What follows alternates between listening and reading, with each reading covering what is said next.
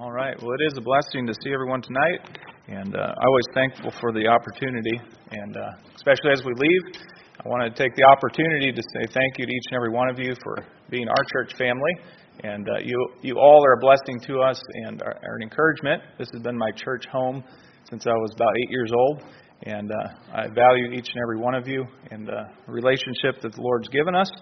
And I'll just update you briefly on what we're doing. Of course, last February we flew down and traveled for some time there. Beginning deputation, we were able to get a vehicle, RV down there. We were able to buy an RV from another missionary family. If you remember the King family, they were here last missions conference. So we were able to buy that RV from them and use that. And so it's down in Spokane. So we're going to fly down there tomorrow night, pick that up, and continue our travels. And so please pray for us for safety, for the vehicles to run good and be a lot of miles, as many of you know, and just general good health and everything like that goes along with it. We were able to raise about 25% of our monthly support so far, and so we're thankful for that. And I know the Lord is able, and we're just waiting to see what He's going to do. And but thank you again for your support and for your prayers. We value that greatly. And let's tonight turn your Bibles to Hebrews chapter 6. Hebrews chapter 6. I've been looking forward to this message. It's been on my mind for some time. This passage has always been a help to me. And then Pastor asked to preach, so I was able to finish the message, and just I've been excited to give you this message tonight. I believe it'll be a help. I don't believe there's anybody in here that cannot benefit from some part of this message because it applies to all of us. And I'm going to get a drink of water before I get started because I'm already dry. But Hebrews chapter 6. When you get there, we'll back up and start reading actually in chapter 5 and verse 11.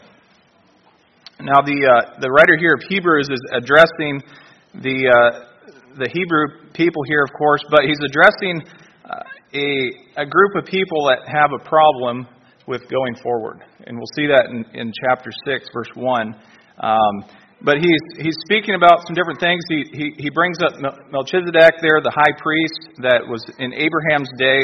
But then he breaks off in verse 11, and he has to address another thing here that we see. And let's start reading verse 11, Hebrews chapter 5, verse 11. We'll get to chapter 6. It says, "Of whom we have many things to say," speaking of Melchizedek, the high priest there, "and hard to be uttered, seeing ye are dull of hearing. For when for the time ye ought to be teachers, ye have need that one teach you again, which be the first principles of the oracles of God, and are become such as have need of milk, and not of strong meat. For every one that useth milk is unskillful in the word of righteousness, for he is a babe. But strong meat belongeth to them that are of full age, even those who by reason of use have their senses exercised to discern both good and evil." And then chapter 6, verse 1, it just carries right in. It says, "Therefore, leaving the principles of the doctrine of Christ, let us go on unto perfection, not laying again the foundation of repentance from dead works, and of faith toward God, of the doctrine of baptisms, and of laying on of hands, and of resurrection of the dead, and of eternal judgment." And then it goes on from there, speaking of the impossibility of God letting someone fall from grace. But there, in verse 1 is what I want to preach out tonight, and that is, let us go on. Let us go on. Let's go ahead and pray tonight as we open the message. Father, we thank you so much, Lord, for this opportunity to gather around your word, Lord. I thank you for the thoughts that you've given me through this passage. I pray it'd be a blessing tonight. I pray, Lord, that it would go forth and be exactly used for what your purpose is in each one of our hearts, Lord. And let us go on, Lord, in our walk with you. Let us go on in our perfecting of those things within us, Lord, that you want. We pray in Jesus' name. Amen. Here in verse 1, the writer is encouraging the people to go on. He says, "Therefore, let us go on unto perfection." The Christian life is about going on. It's about continuing on to completeness. And that word perfection there has to do with completeness. We know it's not talking about getting to a place where you're sinless, but it is talking about getting to a place in your spiritual walk where you are complete in Christ. We have everything that's essential to live the Christian life. And we're going to talk about that a little bit as we go into this. But I want to encourage you tonight to go on. But we know in James chapter 1, verse 4, he talks about let patience have her perfect work, that ye may be perfect and entire, wanting nothing. And this thought this theme really of being brought to perfection is all through the epistles. You'll find it all through the epistles, because God's desire for the Christian is to go on, is not to sit stagnant, but to go on. So there are things that come after salvation. Look in verse 9 of chapter 6. He says, "But beloved, we are persuaded better things of you, and things that accompany salvation, though we thus speak." So there are things that accompany salvation. It's not salvation and that's it. No, that is just the beginning. That is the beginning of your walk with the Lord. There are things that come after that will come. And as we see in our passage here in, chapter 5 and verse 12, he says, "For when for the time you ought to be teachers, you have need that one teach you again," which be the first oracles of God. So there is a time in the Christian's life where we should be able to be the teacher. We should be able to teach others also what God has taught us. Now that doesn't mean you might not ever teach a Sunday school class, you might not teach the adult class, but you can all teach somebody. You can teach your children, you can teach your wife. And God expects that there is a time that we can become teachers. We have the things that we have learned as a Christian to teach to others. And then sometimes going on to perfection means physically moving on. I think of the Conleys; they're getting ready to move, and it's the Lord's will. Sometimes going on to perfection includes a physical movement, and the Lord's moving us around right now, and it's a different time. It's kind of a adjustment, but it's what God wants. We have to move on in our Christian life, and sometimes that means moving on, but that is through careful prayer and considering God's will. But again, think of this passage in Philippians 3. Paul gives us admiration. He says in Philippians 3:13 and 14, "Brethren, I count not myself to have apprehended, but this one thing I do, forgetting those things which are behind, and reaching forth unto those things which are before. I press toward the mark for the prize of the high calling of God in Christ Jesus." Paul always had the forward momentum. He was always pushing forward. We cannot get to a place in our Christian life where we just stop. It's a dangerous place, because then we get to the place where we have to be taught again, like the passage here says. We have to be taught again in the principles, the first things that come. But God wants us to go on from salvation and learn and to grow. And again, these things here look at verse 1 here, chapter 6, verse 1. He says, "Therefore, leaving the principles of the doctrine of Christ, let us go on unto perfection."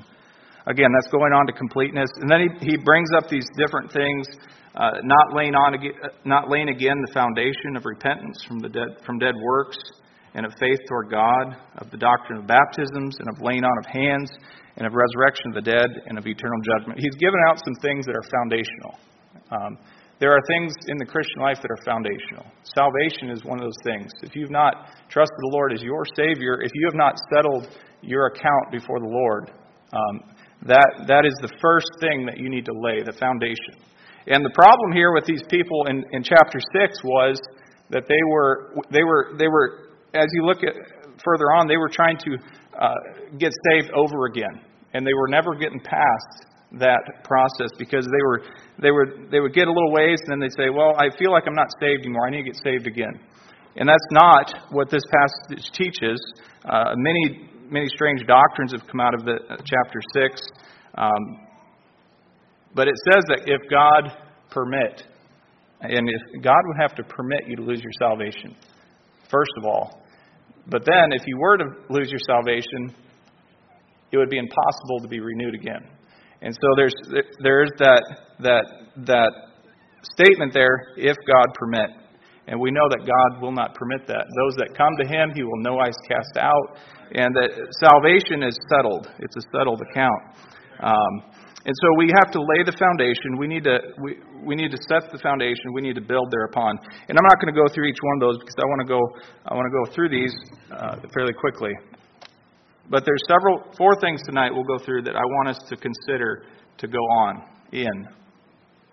Number one, let us go on in our spiritual growth. Let us go on in our spiritual growth. Look at 2 Peter 1, chapter 1, please.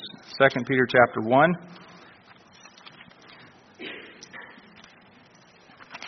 I believe the Lord wants each and every one of us tonight to go on in our spiritual growth. I don't care if you've been saved 20 years or 2 years, or maybe you just got saved yesterday. You are never at a place where you cannot go on in your Christian walk. You're never at a place you cannot go on.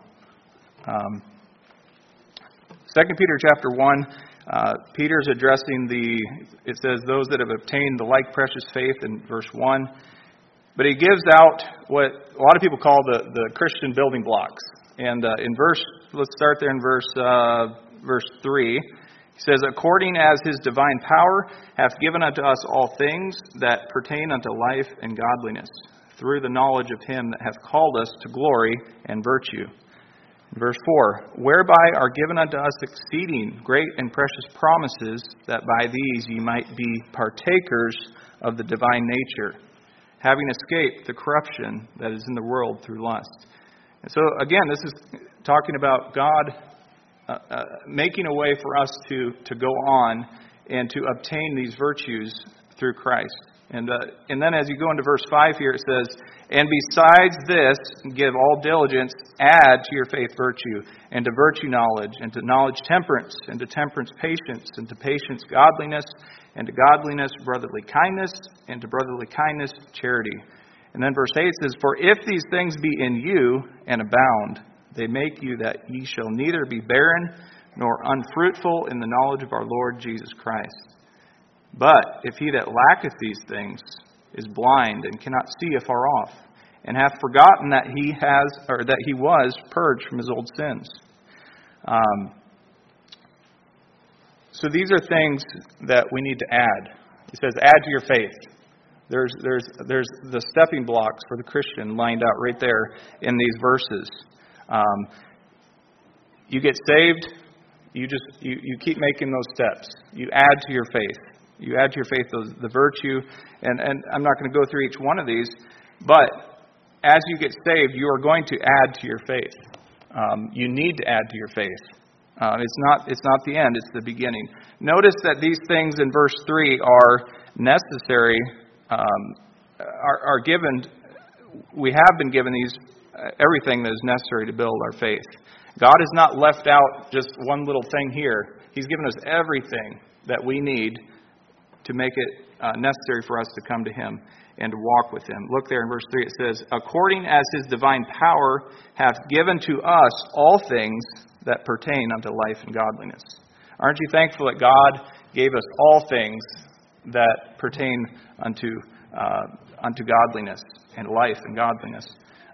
He didn't leave anything out. And so if there's any excuse, it's not on God's part. It's our fault. And so then he goes on, we're to go on from there. And then verse 4, it talks about the being partakers of the divine nature and having escaped the corruption that is in the world through lust. And then notice these things are essential in the Christian life to bring forth fruit and not fall. I like the verse there. It says in verse 8, it says, for if these things be in you and abound, they make you that you shall neither be barren nor unfruitful in the knowledge of our Lord Jesus Christ. It says, if these things be in you and abound. It's a guarantee. If these things are in you and abound, you will be fruitful. You will be fruitful in the knowledge of the Lord Jesus Christ. It says, but he that lacketh these things is blind and cannot see afar off, and hath forgotten that he was purged from his old sins. So there's a danger of not going forward in your spiritual walk, your spiritual growth. It's not that you just get saved and then you decide if you want to go forward. No, you must go forward in your spiritual growth. And then verse 10. It says, "Wherefore, the rather, brethren, give diligence to make your calling and election sure. For if you do these things, you shall never fall." How many of you would love to say, would not love to never fall? Wouldn't that be a blessing? Well, if we do these things, if we follow God's pattern, we can say that we will not fall. But we know our flesh gets in the way. We get off track. We sin before God and we fall. But if we keep these things in spiritual growth, we walk before the Lord, we will grow and we will not fall. Listen to this verse in 2 Corinthians 7, verse 1. It says, "Having therefore these promises, dearly beloved, let us cleanse ourselves from all filthiness of the flesh and spirit, perfecting holiness in the fear of God." Again, we see that perfecting holiness in the fear of God. You'll find that all the way through the epistles, the admonition to perfect holiness in your life. We must press on in our spiritual growth. Paul said, "I press toward the mark." Are you pressing forward in your spiritual growth? Maybe you can look back and say, I know I was serving God really well back there 20 years ago, but I guess now I'm just not serving the Lord like I was. Listen, there's never a better time than to start pressing forward right now. Maybe it's in your Bible reading, whatever it is. I have to daily remind myself to press on, press forward. And then secondly, not only do we need to go on in our spiritual growth, but let us go on in our prayer life. Let us go on in our prayer life. And by the way, these things I'm speaking about because I need these things. These are the things that I need.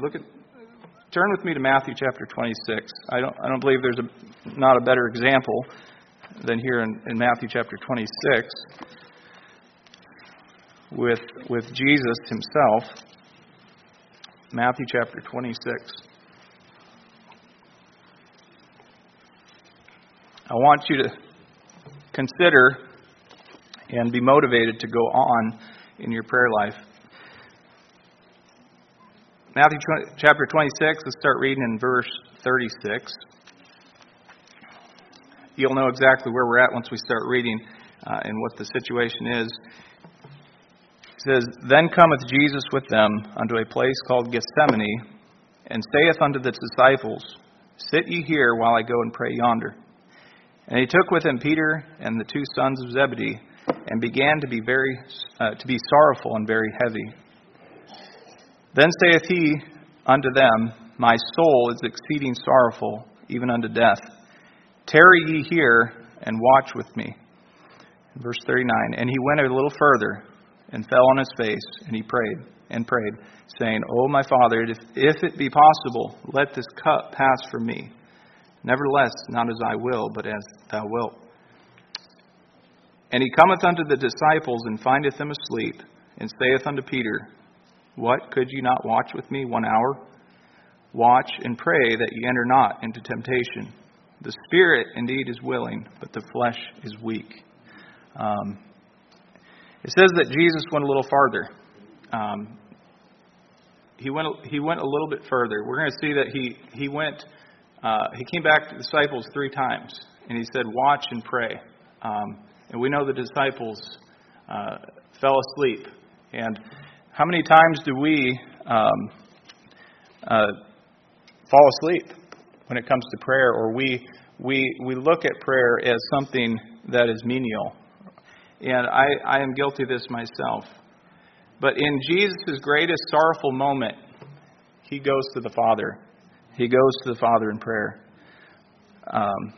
Intercessory prayer is nothing less than defeating your flesh. Intercessory prayer is hard. It's very hard. It's not fun. And if you've ever wept sorrowfully over something and prayed over something or somebody, you'll understand that. But Jesus, it says that he became very sorrowful and very heavy.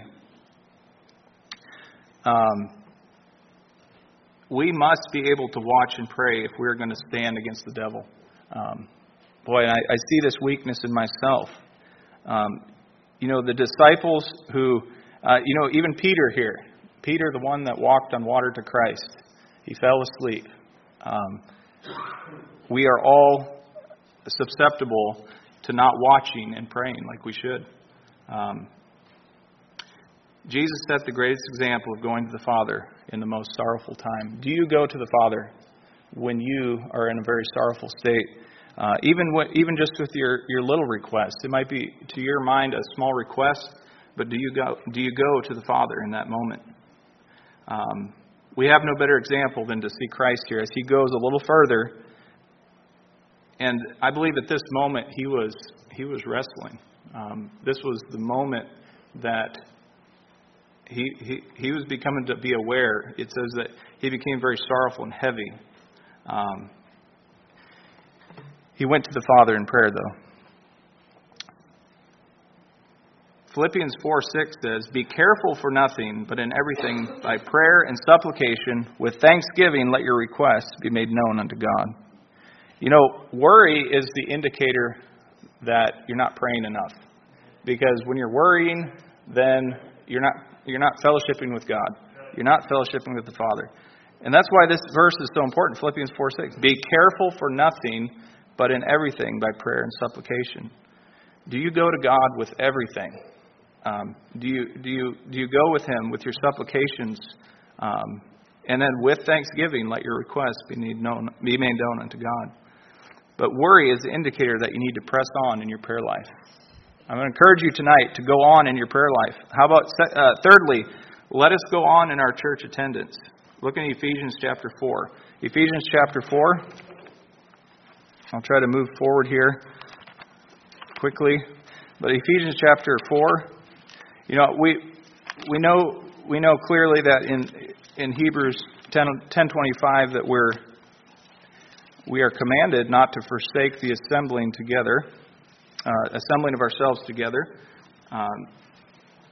but we are to exhort one another, and so much more as you see the day approaching. But it's so much. Church attendance is so much more than just being here. We know that. It's not just be in church. It's not the reason that we come, just to be assembled together. Ephesians chapter 4, verse 11,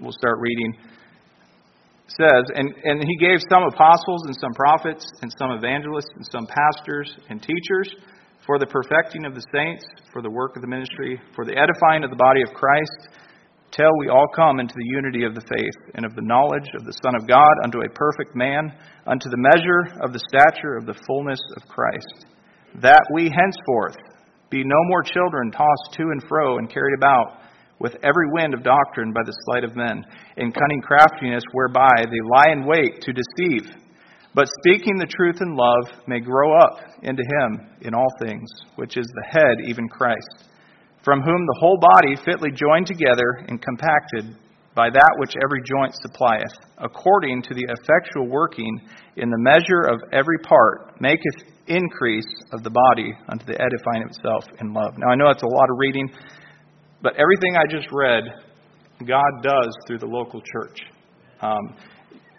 From the giving of pastors, teachers, he gives those. It says, till we all come into the unity of the faith. He's given pastors, teachers for the benefit of the church, for the teaching, edifying, perfecting the saints. And then verse 14 says, that we henceforth be no more children tossed to and fro and carried about with every wind of doctrine. Why does God give the church?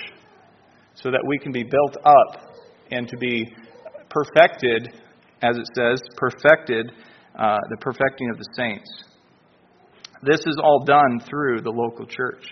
If you were to look in Acts chapter 2, we won't turn there, Acts 2:42, after the disciples were added to the church, there initially, that says that they continued steadfastly. They continued steadfastly. God's current plan on earth is done in and through the local church.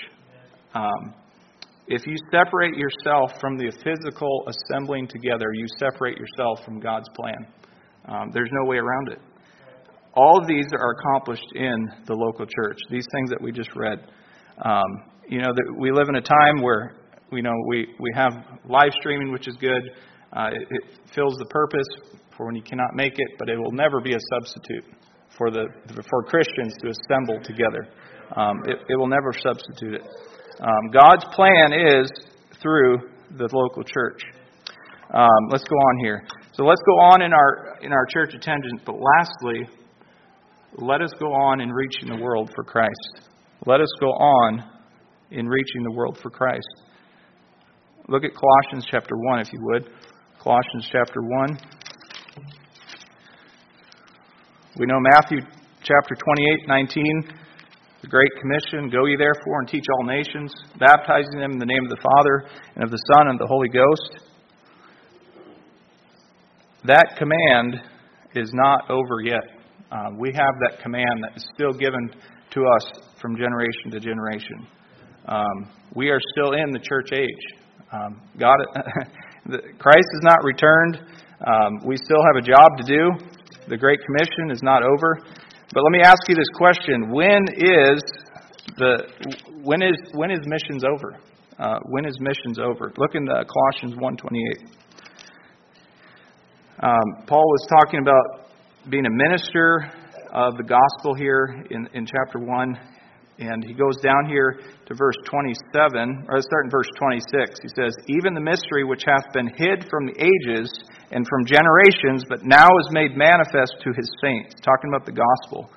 To whom God would make known what is the riches of the glory of this mystery among the Gentiles, which is Christ in you, the hope of glory. That's the gospel. Christ in you, the hope of glory. Now look at verse 28. It says, whom we preach. Who is he talking about? He's talking about Jesus Christ, whom we preach, warning every man and teaching every man in all wisdom, that we may present every man perfect in Christ Jesus. You know, what is missions? It is verse 28. We are to preach. What is preaching? It's to warn. It's to warn of what? The coming judgment. To warn of sin. To warn the world of death and a lake of fire. It is warning men. And then it says, and teaching every man in all wisdom, that we may present every man perfect in Christ Jesus. That is the end of missions, is when every man is warned, every man is taught, and every man is presented before God perfect. And I think everybody would agree here tonight that job is not over. Not every man has been warned. Not every man has been taught and presented to Christ perfect, complete. But the command is to go, and we don't have, the gospel is not, we don't have a touchless gospel. We live in a time where everything's touchless. You can go in a store and out the store without touching anything, which I'm thankful for. But the problem is we get sometimes that mentality comes into the Christian's life, and we want everything effortless and clean. We don't want to get dirty. And again, I'm thankful for the things that we have to keep the germs off of us.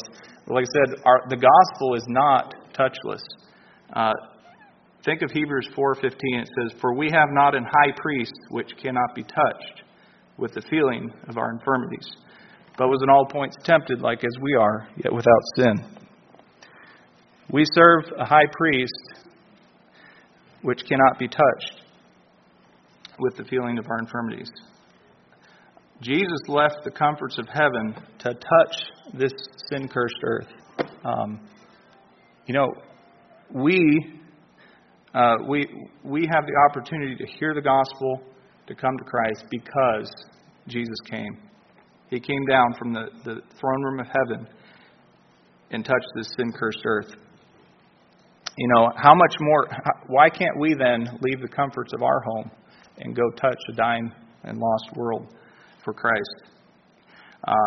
I'll finish with this. Everybody knows the name William Carey, famous missionary William Carey. He had a friend named Andrew Fuller, and when William Carey was leaving for India as a missionary, he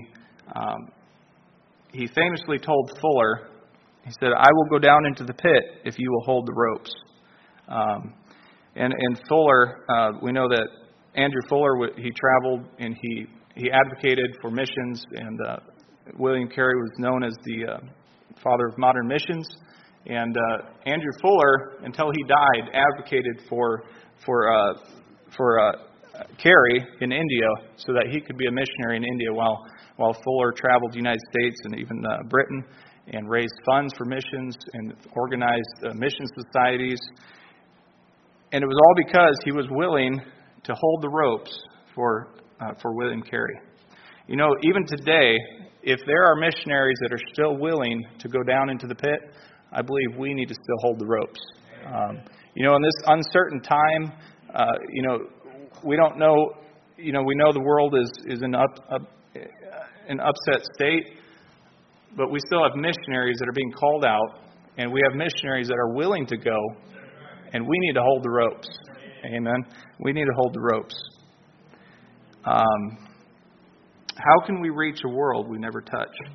You know, we don't have a touchless gospel. Let us go on in reaching the world for Christ. Let us go on.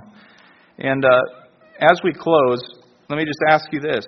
You know, what other? You know, it's endless. We could ask ourselves many questions. You know, maybe we need to go on in our marriage.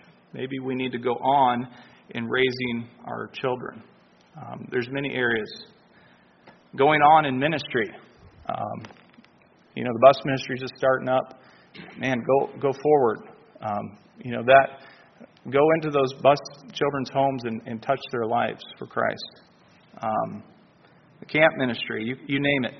Let us go on unto perfection, but let us go on in these different areas in our life. Maybe we need to go on in our spiritual growth. Maybe we need to go on in our prayer life. And maybe we need to go on in reaching the world for Christ. You fill in the blank. What is it in your life that you need to go forward? What do you need to press towards the mark for? You ask the question. Let's go ahead and close in prayer, and I'll have Pastor come up, close the service as he sees fit. Father, we thank you for the Word of God that you've given us, Lord. Thank you for the exhortation, Lord, to go forward, to move forward. And Lord, I pray that in these times we live in, Lord, that we would not falter, we would not fail, but Lord, go forward in our lives. We ask this in Jesus' name. Amen. With heads bowed and eyes still closed, certainly is a tremendous challenge to us about going on in your Christian life. You notice even how, from his first point, the others are built upon it. If you're going to go on with your spiritual growth, you're going to have to go on with your prayer life, your faithfulness in church, as well as being obedient to the Great Commission, the command that's been given to us. Maybe there's certain areas the Lord spoke to your heart about. Maybe it is that prayer life. Maybe there was something in your spiritual life, you know, that God just pricked your heart. You know that's holding you back. Maybe that's the thing you need to come and pray about. Maybe it's the issue of the gospel itself and understand the responsibility. When was the last time you've given somebody the gospel? When was the last time you've handed out that tract? Maybe you're here, you're not even certain if you've truly been converted. Maybe you're not certain if heaven is your home. I want you to think about that. If you were to die right now, where would you go? Does anyone here say, Pastor McGovern, I am not certain. I do not know what would happen to me if I were to die right now. I don't know if I'd go to heaven, or I'm worried I'd go to hell. There's just uncertainty, or there's doubt, or there's concern. You say, please, I want you to pray for me. Why don't you just raise your hand for me real quick? Just put your hand up and let me acknowledge it. You put it right back down. Anybody here like that? I just see some small children is all I see. Just slide your hand up, then put it back down. All right. Christian, if the Lord spoke to your heart, you come and pray. Father in heaven, Lord, we love you. Pray that you bless his invitation, Lord. I pray this in Christ's name. Amen. Let's all stand to our feet. 282. Turn to page 282. And if you need to come and pray here this evening,